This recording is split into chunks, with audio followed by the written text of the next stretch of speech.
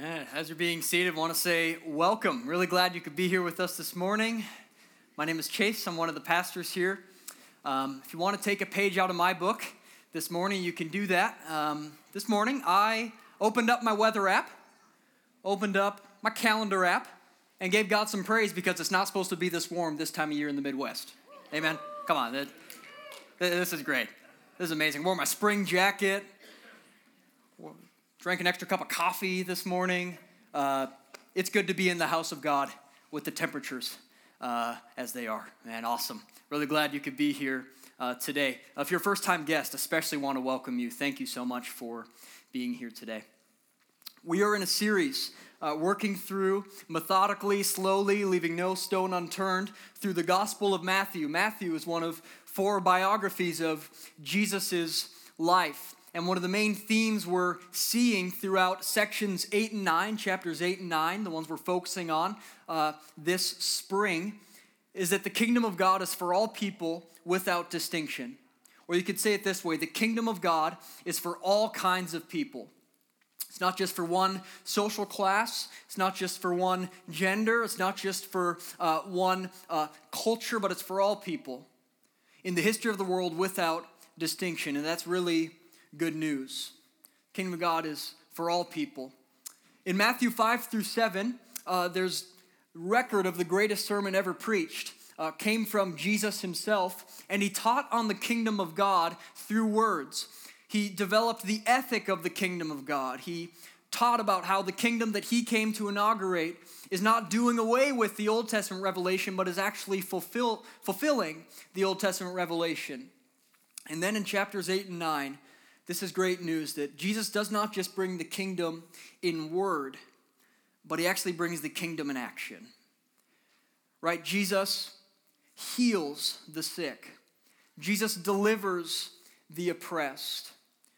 Jesus reaches the social outcast. Jesus cares for all types of people, and that's the theme we're seeing in chapters 8 and 9. And this morning we're going to be closing out Matthew chapter 8, and we're going to be looking at an interesting story, but a good one nonetheless. It's going to be Matthew chapter 8, verses 28 through 34. If you have a Bible, please open there, Matthew chapter 8, beginning in verse 28. Otherwise, it will be behind me, and I want you to read with me. Matthew 8, beginning in verse 28. And when he, Jesus, came to the other side, to the country of the Gadarenes, 2 demon-possessed men met him, coming out of the tombs, so fierce that no one could pass that way. And behold, they cried out, "What have you to do with us, O Son of God? Have you come here to torment us before the time?" Now a herd of many pigs was feeding at some distance from them. And the demons begged him, saying, "If you cast us out, send us away into the herd of pigs." And he said to them, "Go." So they came out and went into the pigs. And behold, the whole herd rushed down the steep bank into the sea and drowned in the waters.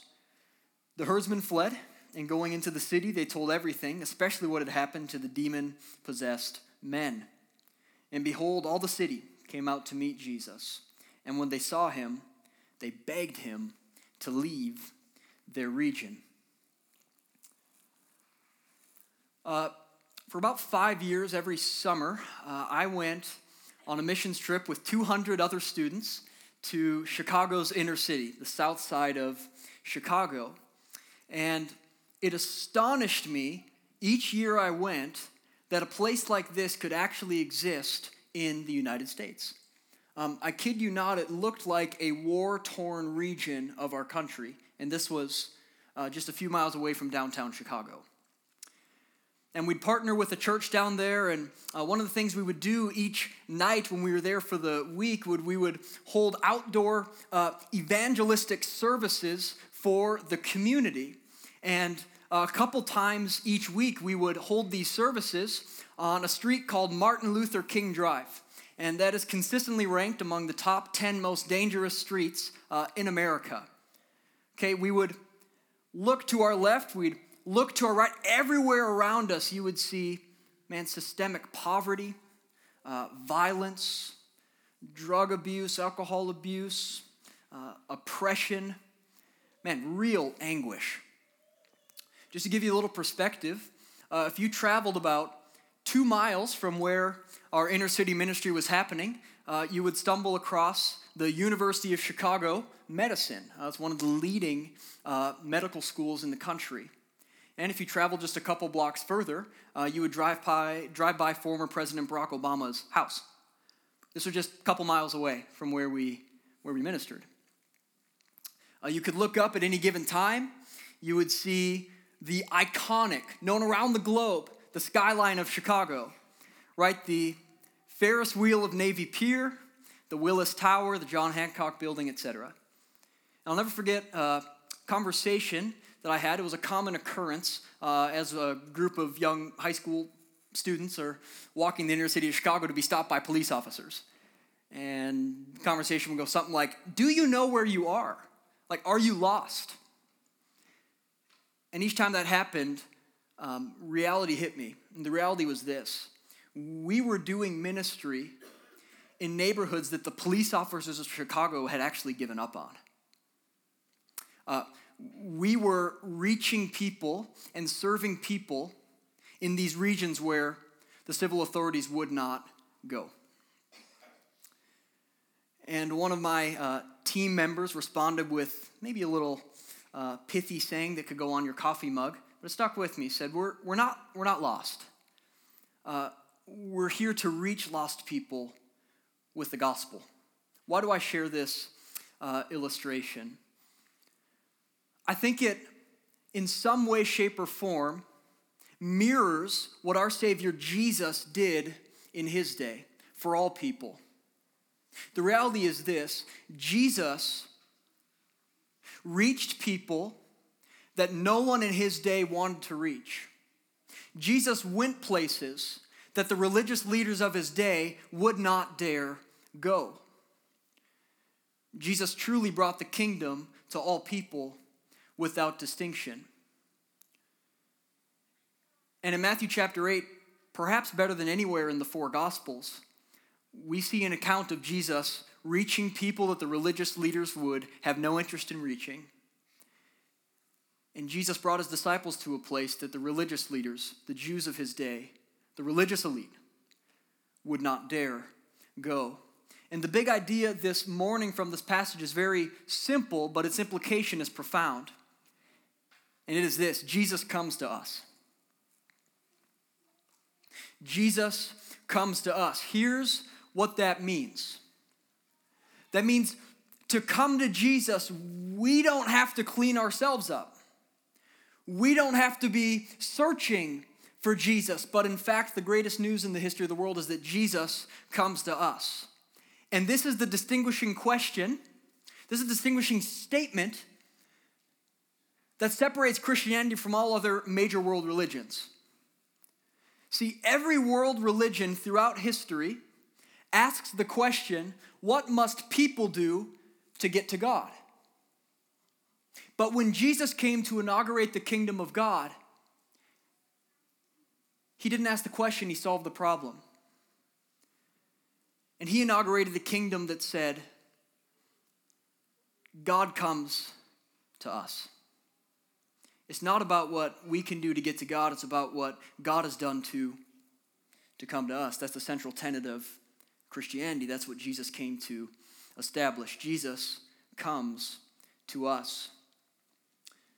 In the first two verses of chapter of this section, we really see that there are a couple kingdoms that are at war. And this sets the context for what we're going to see in a moment. Look with me at verse 28 again. When Jesus came to the other side, to the country of the Gadarenes, I want to pause there for a moment. The Gadarenes was a heavily Gentile region, that is a non-Jewish region. If you look at the back of your Bible with the maps that are probably back there, you'll see a small strip of land, which is Judea, Samaria in the middle, and then Galilee up top. That's where Jesus spent most of his ministry. And then there's, to the right or to the east, across the Sea of Galilee, this massive uncharted territory. And it's called the Decapolis. And one of the cities in the Decapolis is the country of the Gadarenes. In fact, first century historians note that the region of the Gadarenes was dominated by Gentiles and pigs. Right, Gentiles and pigs. If you know a little bit about Jewish culture, you know that Jews keep kosher. They will not eat pork. That's one of their dietary restrictions. And Jews, especially in Jesus' day, did not associate with Gentiles, that is, those who were not Jewish by birth. Jews would have avoided this place like the plague. Yet Jesus goes to the other side and pursues the people in this region. And if you look back with me a few verses, in verse 18, Jesus' ministry after healing many people was attracting quite the crowd. Right? Jesus was giving free health care, providing free food, traveling along the sea, like people are going to come and follow him. And there were great crowds, multitudes of people surrounding Jesus. And in verse 18, we see that Jesus gave orders to leave the crowds and go to the country of the Gadarenes. Jesus was leaving his fans, the people that esteemed him and loved what he was doing. He was leaving his fans to pursue his enemies. This is the nature and heart of our God. This is Jesus. Jesus comes to us and he reaches the people that we overlook, and he goes places that we would never go. He comes to the country of the Gadarenes. And how is he greeted? Not by fanfare. No, he's greeted by two demon-possessed men coming out of the tombs. These men, it says in Matthew 8, were so fierce that no one could even pass that way. These are two demon-possessed men. That might make you a little uncomfortable. Here we intersect, we confront the supernatural worldview of the Bible. Right? This might make you a little uncomfortable, and let me explain to you very briefly why that probably is. Being in the West, we live in a society and a culture that is dominated by a philosophical worldview called naturalism. It's rooted in the Enlightenment tradition of the 17 and 1800s especially. And naturalistic philosophy says only what I can sense with my five senses is that which exists. If I can prove it mathematically and I can observe it scientifically, then it exists. Anything that doesn't fall in that category does not exist. But then contrastingly, there's the more Eastern worldview, the region in which Jesus ministered, the worldview of the biblical era and most Eastern cultures. And it's not naturalism, it's supernaturalism. Right? Supernaturalistic worldview says, yes, what we sense with our five senses is legitimate, but there's also a realm that we do not see. Here's how the Bible talks about this. The Bible engages with both the natural realm, that which we see, and the supernatural realm, that which we cannot see. Both are valid. Another way it talks about it is there's the kingdom of God, and then there's the kingdom of darkness, the kingdom of Satan and demons. This is the supernatural worldview of the Bible. And if we attempt to be biblical, if we want to affirm what Jesus affirmed, then we have to affirm this supernatural worldview. There's the realm we see and the realm we do not see. And in Matthew chapter 8, we're confronted with the activity of the kingdom of darkness. We're confronted with the activity of the demonic in these two men. And it says they're walking among the tombs. And they're so fierce that no one could even pass by that way. They were quarantined in a sense. Here's what you need to know. The kingdom of Satan, demons, and darkness desires to bring destruction and harm to God's good creation. That's the activity of the kingdom of darkness. Always seeking to deteriorate, harm, oppress, and bring brokenness to what God created and said was good. That's why in the Gospel of Mark, which is another one of the biographies of Jesus' life, it records this account from a different perspective, and Mark puts in a detail. It says that these two men in the country of the Gadarenes were among the tombs, and they were actually cutting themselves with stones, and they were daily crying out. They were harming themselves. Why? Because the activity of the kingdom of darkness is to always harm and bring destruction to God's good creation. Right, all throughout the Old Testament, the first 2/3 of your Bible, we see the pagan religions that are surrounding God's people Israel. And what they all had in common was their worship and their rituals to their gods was often self-harm. They would harm themselves to appease their God. This is absolutely antithetical to God's plan for humanity. The kingdom of darkness always wants to bring harm and destruction to God's good creation. For several years, I had the privilege of working with students in ministry. And I would often talk to, junior high and early high schoolers that had such a low view of themselves, such a low self-esteem because of something they've done or something that's been done to them, that they'd often be actively harming themselves. Or we're talking junior high and high schoolers. That's demonic. That's the activity of the kingdom of darkness at work, destroying the good creation that God brought about. That's the activity of darkness. And it's going to war against these two men who are walking among the tombs. And then in verse 29, it says, "Behold, these men with the demons cried out, 'What have you to do with us, O Son of God? Have you come here to torment us before the time?'" Here's what I need you to catch, is something you might look over, but have you come here to torment us before the time? Here's what that's implying. Satan and demons who know that Jesus is the Son of God also know that their time will be cut short. That there is a lifespan on their activity to work and harm and bring destruction to God's good creation.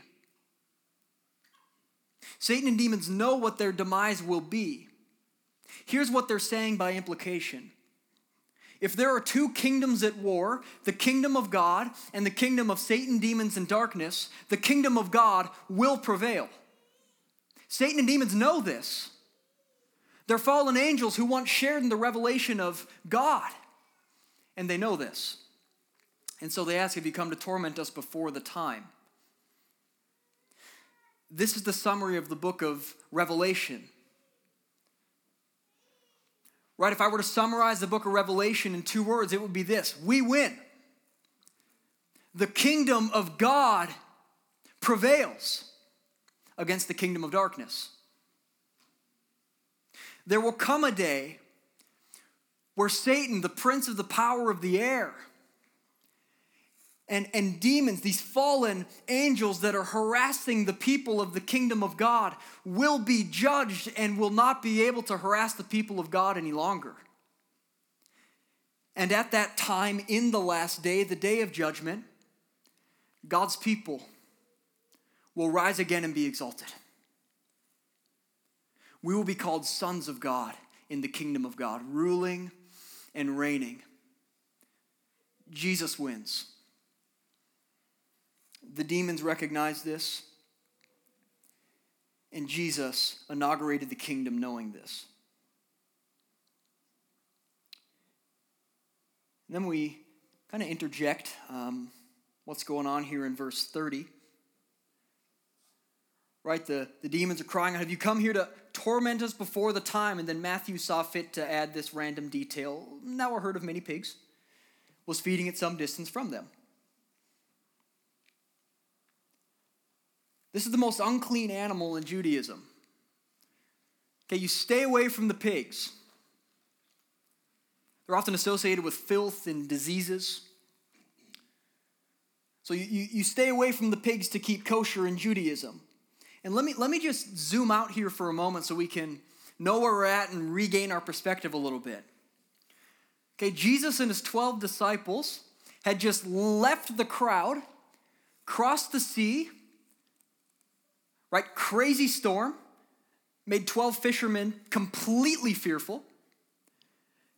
And then finally they get off the boat and they come to a region that the disciples never thought they would go to as good law-abiding Jews. Right, they're in the country of the Gadarenes. They're hanging out among the dead. They're among the tombs. And to add insult to injury, it's like a herd of pigs, right? Just feeding off a distance. Like the disciples would have been absolutely freaked out. This is like the Jewish acres of terror. Or this is terrible.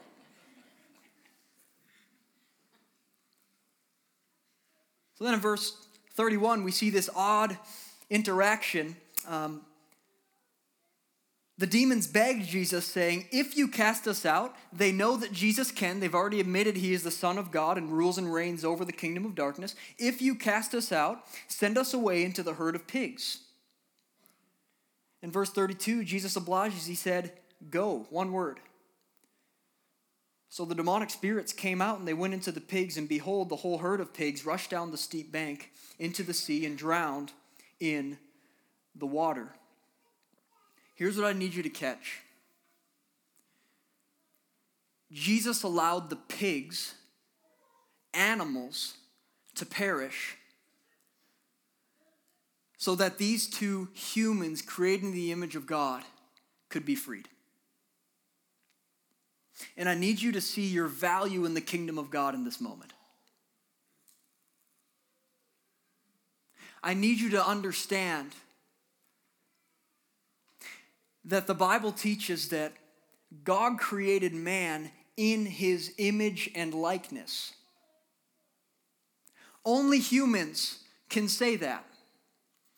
There is no other aspect of God's creation that is made in his image. That's reserved for humans. Psalm 8 says that God created man just a little bit lower than the heavenly beings and crowned humans with glory and honor.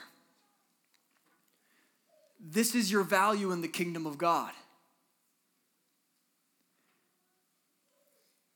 It pleased God in Christ to spare the men from their oppression and demonic attack at the expense of the pigs. So let me say this. Maybe you've done something in your life and you're just carrying this weight of shame and guilt. Maybe something out of your control has been done to you and you feel unworthy, dirty, and shameful.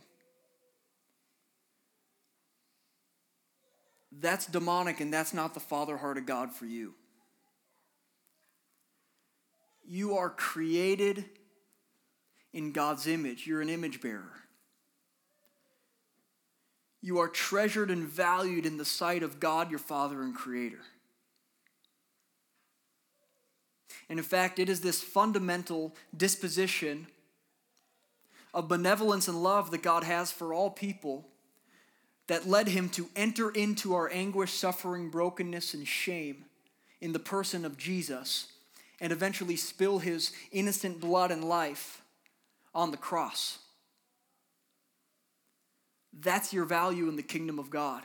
No other religion ascribes this kind of value to humans. That's Christianity. That's the God of the Bible.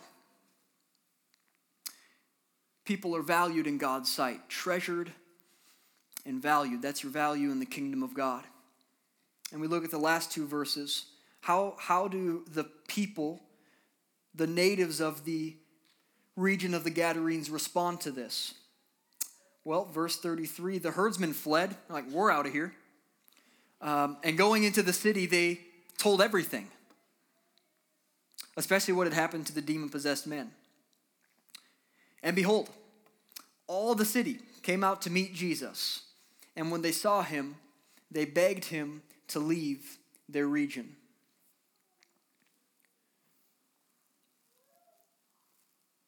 It's ironic that Jesus came to the overlooked region,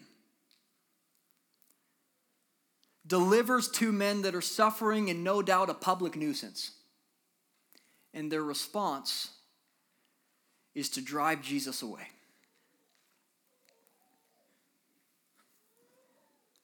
There's probably a couple reasons for this. First, there's probably a little frustration.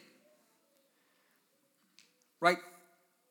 A herd of, possibly hundreds, thousands of pigs gone into the sea. That's a lot of bacon. Right? This is their livelihood.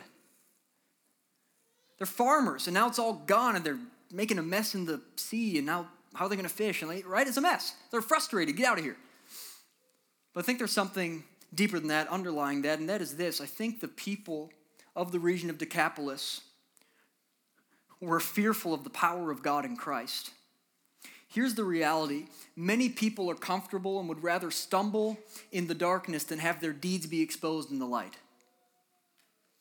Right? They say, look, Jesus, we're comfortable living our life. We're comfortable without you interrupting what we're doing. We have a good thing going on here. And they cast him away. The Gospel of John, chapter 1, says it this way. Jesus came to his own, yet his own did not receive him. They begged him to leave their region. Here's what I need you to know. Jesus comes to us. Jesus comes to us. In our oppression, in our anguish, in our brokenness, in our shame, guilt, bondage, and sin, Jesus comes to us.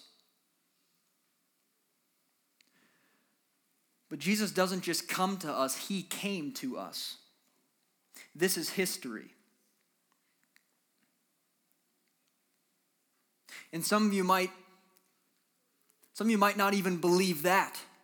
You might believe this is just fiction. You might think that this is just a good set of moral teachings from a possible teacher, Jesus.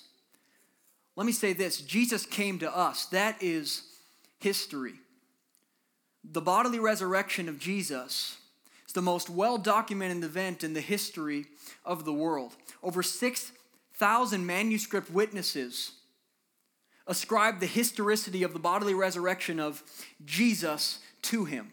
To call into question whether or not Jesus of the Bible existed in real history is to call into question the rest of human history. Okay, so Jesus, he came to us. And now the onus is on every single person who ever lived, every person in this room, you and me. Will you receive Jesus or will you reject Jesus? That's the crux of the issue. Jesus didn't come for us to deem him a good teacher. Jesus did not enter into our anguish and suffering to merely illuminate our minds and find some other way to heaven. No, Jesus came and declared that he is God, something the demons recognize, something that our culture so adamantly rejects. Jesus is God. Will you receive him as such or reject him as such? And let me say a difficult truth, but a biblical truth. If you reject Jesus, your end will not be eternal life, but your end will be destruction, separation from the Father. Your end will look no different than the pigs.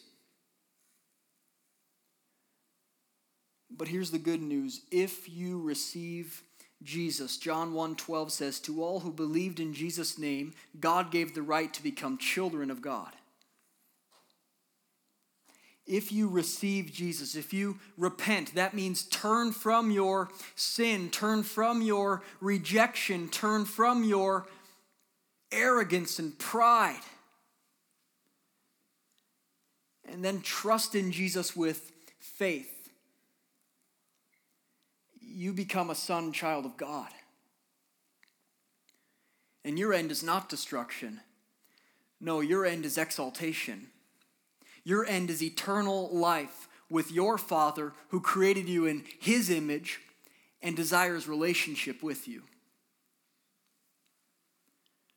Jesus comes to us. Jesus came to us. Will you receive him? And will you receive him?